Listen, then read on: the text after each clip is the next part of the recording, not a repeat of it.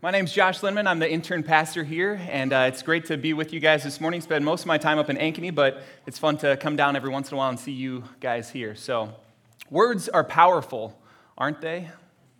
Words are powerful. They have the ability to inspire us. If you've ever been in that kind of circumstance where somebody's giving you this pep talk and you're going to go out and you're going to do something, and words have this ability to take us from where we are and move us to this new place, this new reality.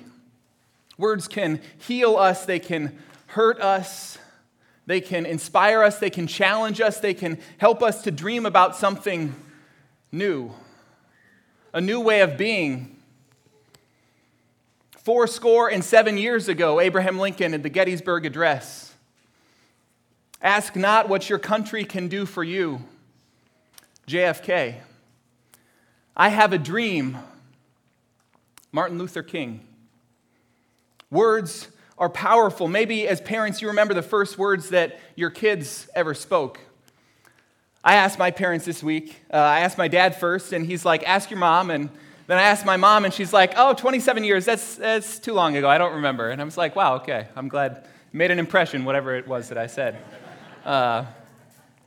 Maybe you remember the time that you proposed to your wife, or the first time you said, "I love you" to your significant other. Words have this incredible power in our lives. Maybe it's the song lyrics of a favorite song from high school that you can still sing every single word. You might forget other things, but you can still sing every single word of that song. Or maybe it's a favorite scripture verse that's gotten you through hard times. Words are powerful. And we're continuing this series called What's a Lutheran, looking at the foundations of the Lutheran faith, understanding our roots and where we come from as a church. And you might be wondering, like, okay, I've got the other weeks, the kind of grace and faith and those kind of things that make sense. I've heard about that before in the Lutheran church, but Lutherans don't really necessarily have this corner on the word market, do they? Maybe. I mean, we're not the wordiest bunch out there. The sermons certainly aren't as long as some places, as some churches. Pastor John, every once in a while, gives the Baptists a good run for their money. But we don't have this corner on the word market, do we? Except for the fact that there's those four alones that the Lutheran church is kind of built on, that the Lutheran church lays its foundation on grace alone, faith alone, word alone, and Christ alone. So word alone, what does it mean when we say word alone? I think that it means that as a church, as a people, we are guided ultimately by God's word. It's the words that we build our life upon. It's the words that we cling to in the times of trouble. It's the words we look to first and foremost to give us guidance in life. It doesn't mean necessarily that, God doesn't speak through people and through circumstances and those kind of things, but God's word is our litmus test. It's what we turn to first. God's word alone. When Martin Luther, the guy who started the movement that became the Lutheran Church, he's standing in front of this group of civic and religious leaders, and they're asking him to recant some of his teachings, to take back these teachings. And the folklore goes that, he was standing there and he said, "Here I stand, I can do no other.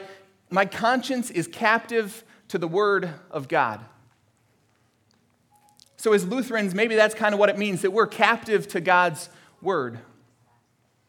We're captive to God's word. Maybe a better way to put it in these days is we're captivated by God's word.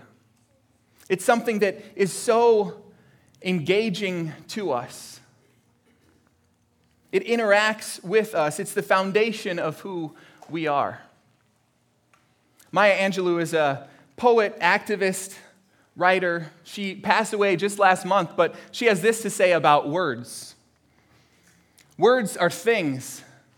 They get on your walls, in your rugs, in your upholstery, in your clothes, and finally into you. Words are things, and they get into you. Would you turn with me to 2 Timothy chapter 3? This is our scripture reading this morning. Sorry about that confusion earlier. 2 Timothy 3, 15 through 17. If you don't have a Bible, like they said earlier, you can grab one from somebody at the end of the rows. 2 Timothy's way in the back. It's on page 915, if you're getting lost between all the small books in the end there. So 2 Timothy 3. Let's read this together. All Scripture is inspired by God and is useful to teach us what is true and to make us realize what is wrong in our lives. It corrects us when we are wrong, and it teaches us to do what is right.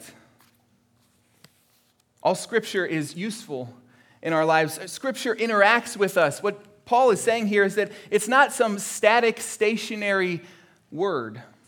It's not just a flat word on a page, but the word, in fact, engages us. It interacts with us in a different way. If you've been around Hope Des Moines for any length of time, you might have heard Pastor John or Andy talk about the point of reading the Bible. It's not about getting through Genesis all the way back to Revelation. It's not about getting through the Bible, but instead letting the Bible get through us.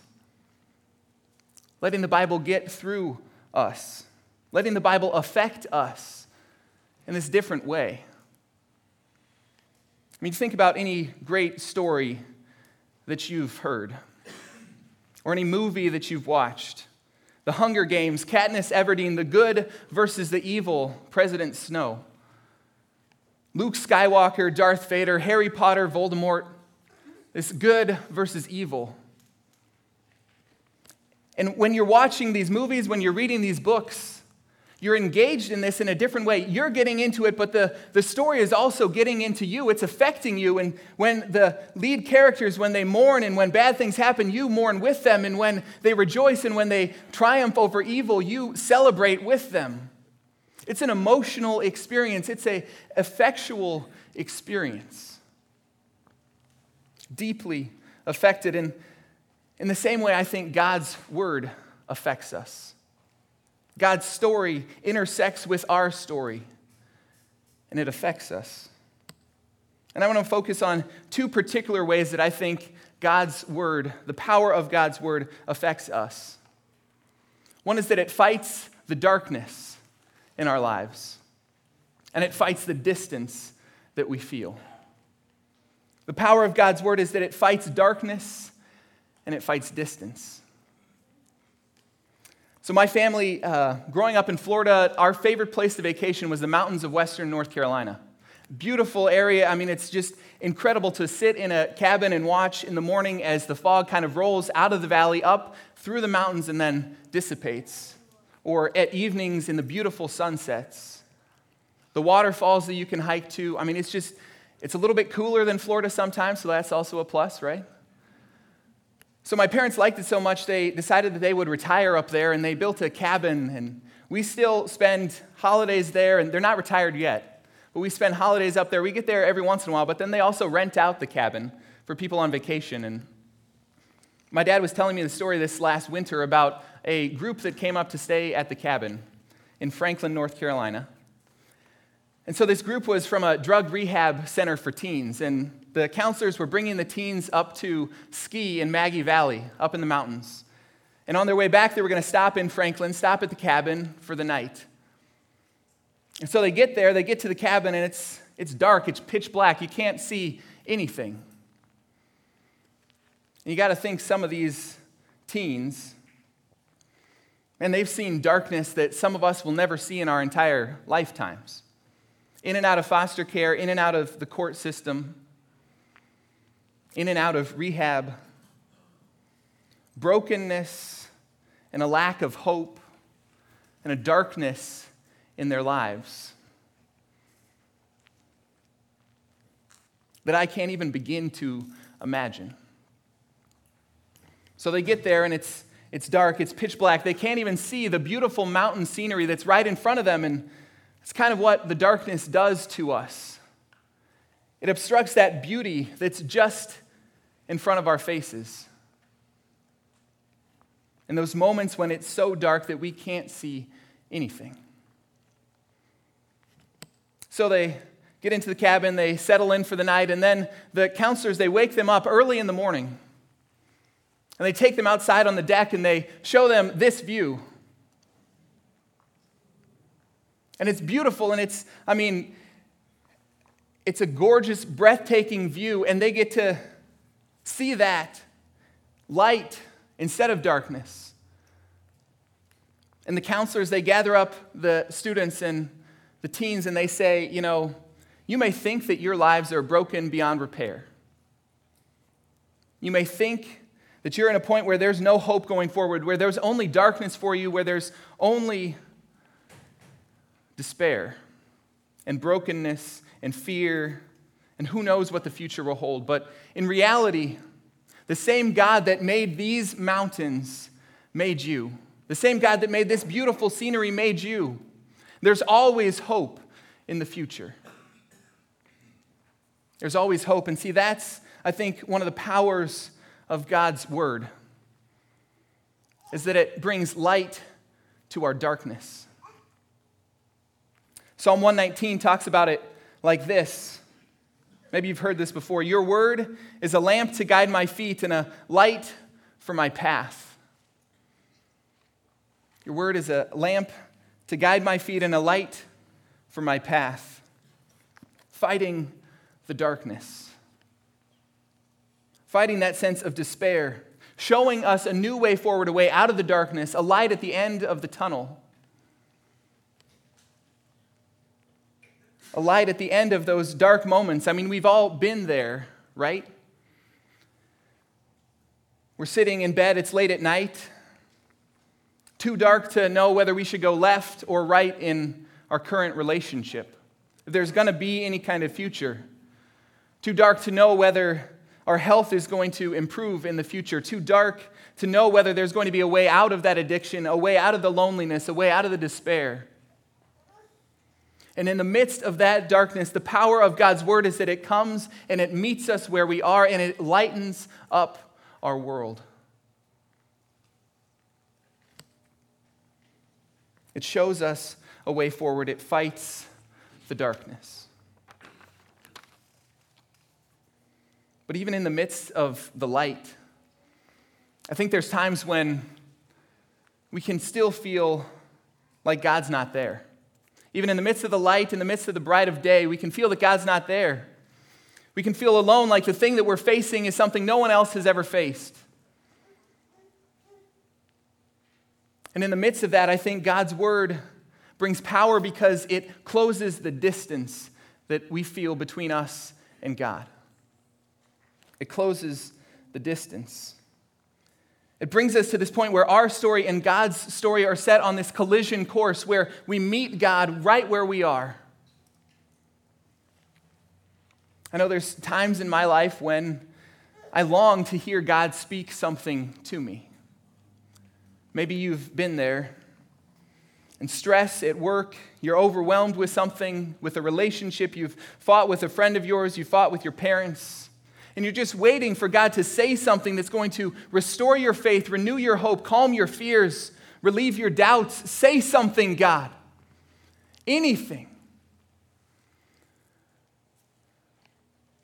And the promise is, we hear this promise in Hebrews.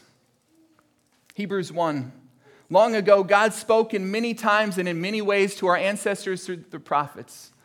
But in these final days, God has spoken to us through His Son. And you see, that's the power of God's word, to meet us where we are, to come to the places where we are suffering and where we are hurting, and to bring us hope and to bring us light, to bring us life, to speak promises to us in the midst of everything that we're going through. A God that is with us. John 1. In the beginning was the Word, and the Word was with God, and the Word was God. And the Word became flesh and made His dwelling place among us. The power of the word to encounter us wherever we are, no matter the smallness of the details of life that you think God doesn't have time for. No matter how big your problems are that you think they're too impossible to solve. On either end of the spectrum, God is there. God is in our midst. That's the good news. That's the living, breathing power of this book. Of the God that we worship. Of the God that speaks through this book. To be present with us. So I moved around a lot as a kid. From elementary school, kindergarten through 5th grade, 5 different elementary schools. If you've ever moved around at all in your life, you know moving to a new place is tough, right? You got to meet new people, make new friends. It's awkward. You got to learn the routines at the school and learn what there is to do around. And man, I really struggled for those first 5 years of school. It was not fun at all. The loneliness, the isolation, the sadness of having to leave old friends and wonder if I'm going to make new friends in the new place that I moved to. Luckily, I got into middle school and then high school and college and made a lot of great friends during those years because I was in the same place, 6th grade through high school. And that was a great blessing in my life. But then after college, I moved to Kansas City to pursue this dream job of mine. And I was so excited for it. This was going to be the best thing ever. And then I get there, and all of a sudden I'm realizing some of these same anxieties, some of the same fear, some of the same hurt and pain and isolation that I felt way back in elementary school. It was creeping back into my life. Because I moved to Kansas City knowing no one at all. Moved for this job, and I mean, if you've ever made the transition from college into place where you've never lived before, right? College, you move there, maybe you've never been there before, but it's this place where it's so easy to make friends, right? You're constantly in close quarters with other people. You're seeing the same people in classes. There's all sorts of stuff to do to meet people. But then you get out in the real world and everybody kind of lives in their own little bubbles. And it can be so isolating. It can be so lonely. And I know I sat there some nights and would just come home from work and, there'd be no one to talk to, nothing to do, no one to hang out with. People would ask me, what are you doing on the weekend? And I wouldn't have any response. Oh, I'm going to sit at home, I guess. And I'm not saying this to don't take pity on me. It's fine. It's good. Everything's good, right? But I'm saying this because in the midst of that, in the midst of the darkest days that I felt there in Kansas City, all by myself, all alone, I believe in the power of God's word to meet me where I'm at. And that's what happened in those moments. And so when I say God's word fights the distance that we feel, it's not just as a pastor standing up here. It's not just as this guy that theologically educated, and this is the kind of thing that I should say, right? It's because I have lived and I have experienced this. A God that comes to me in the midst of the loneliness, in the midst of the brokenness, in the midst of the pain. So my favorite scripture verse is Joshua 1:9. Be strong and courageous. Do not be frightened or dismayed, for the Lord your God is with you wherever you go. I remember it was actually a verse that I memorized a long time ago, probably the first one. And probably back then it was because I was young and I was like, hey, Joshua, it's, my name, it's in the Bible, I'm kind of a big deal. Wow, this is awesome. This is great. Oh, Andy is not in the Bible. It doesn't at least have a book, I don't know. Rick, not in the Bible. Sorry, not to just pick on Andy, but... So at first, I think that might have just been the reason why I was so excited about this verse. But as my life went on, I realize now why it's so important. It's not that be strong and courageous. That's probably what I cling to early on as this young, nerdy, awkward kid who you can tell had no experience holding a baseball bat this morning. He's definitely a band kid. It's just obvious, right? So be strong and courageous. That was what I kind of clung to. But as I went on in life, the power part of that verse was that God is with you wherever you go. That God encounters us. He closes that gap. He bridges the gap. He closes the distance between us and Him, and He comes to us. And He loves us. And He encounters us. And to live as a Lutheran Christian means to believe in that encounter, that continual encounter. We believe in a God who encounters us in baptism, in worship, in scripture, in community, in serving, maybe most profoundly in communion. And we trust that Jesus' words, it's not simply bread, it's not simply wine, but when Jesus said, "This is my body, this is my blood," there is an encounter there with Jesus, in and with the bread, in and with the wine. And there was a promise, the forgiveness of our sins, a new way forward, light in the midst of our darkness, presence in the midst of our pain. That's what it means to be a Lutheran Christian. That's what it means. Remember Maya Angelou's words. Words are things. They get into our walls, into our upholstery and our carpet, our clothes, and finally they get into us.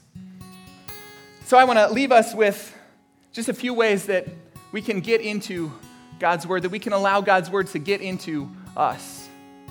It's kind of a relationship. I realize this is kind of awkward, that this is more like teaching-ish, and so having the music in the background, I don't know, this could be a little weird. Sorry. I told you to come up. I did. But I forgot about this part, so I'm sorry. This is good. Why not, right? Sure. I'm going to be distracted by it, so I'm sorry. Okay. So did I mention I'm the intern pastor? Yeah. So here we go. So here's 4 ways, 4 things to think about, to let the word get into you. First of all, start small. As we talk about reading God's word, I think a lot of people, when they get excited about this, they say, okay, I'm just going to go right from Genesis all the way to Revelation. I'm going to do it all. I'm going to read like big chapters at a time, and this is going to be great. And then like you get to Leviticus, to Deuteronomy, and then you start to get overwhelmed, and you say, okay, well, that was fun for a while, and then maybe you just kind of give up. And that's fine. That's fine. But I think the important part is to start small, to start maybe just with a verse a day, maybe just a chapter a day. Start with a gospel or something. Start in the New Testament. I would say that's probably a good idea. Or with the Psalms. Something like that. Start small. And then after you've started small, I would also say pray.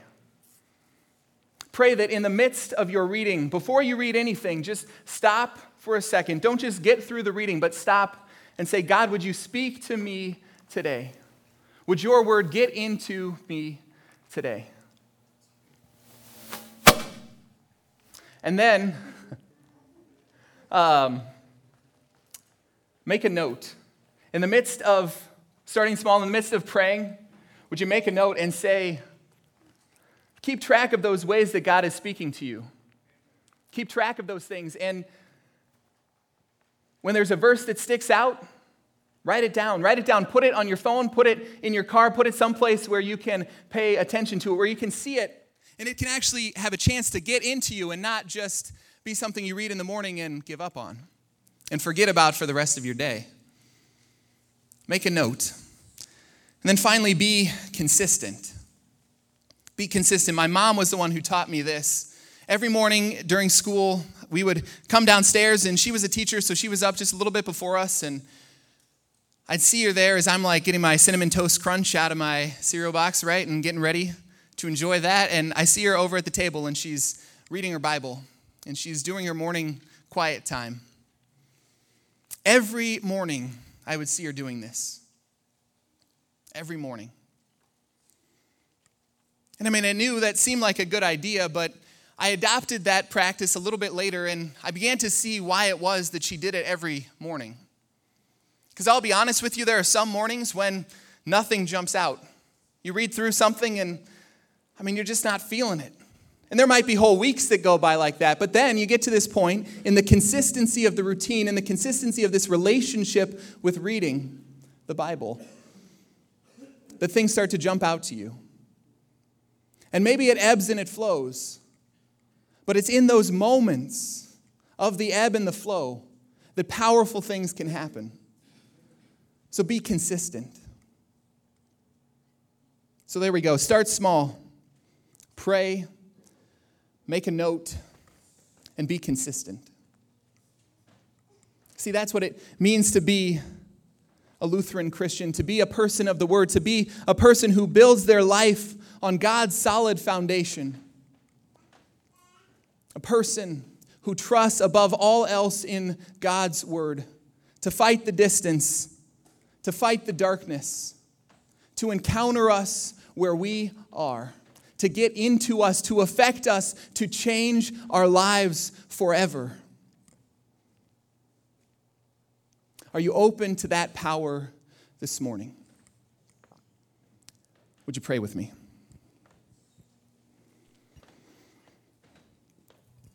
Father, Son, and Holy Spirit,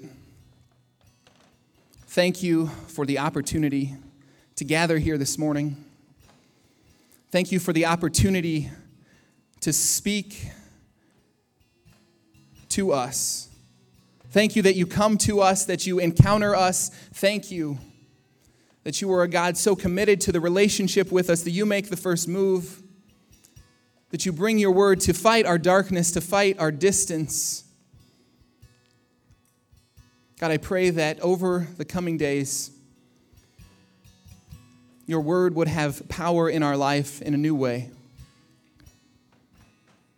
That we would allow you, that we would be open to you getting into us through your word, speaking to us, changing us.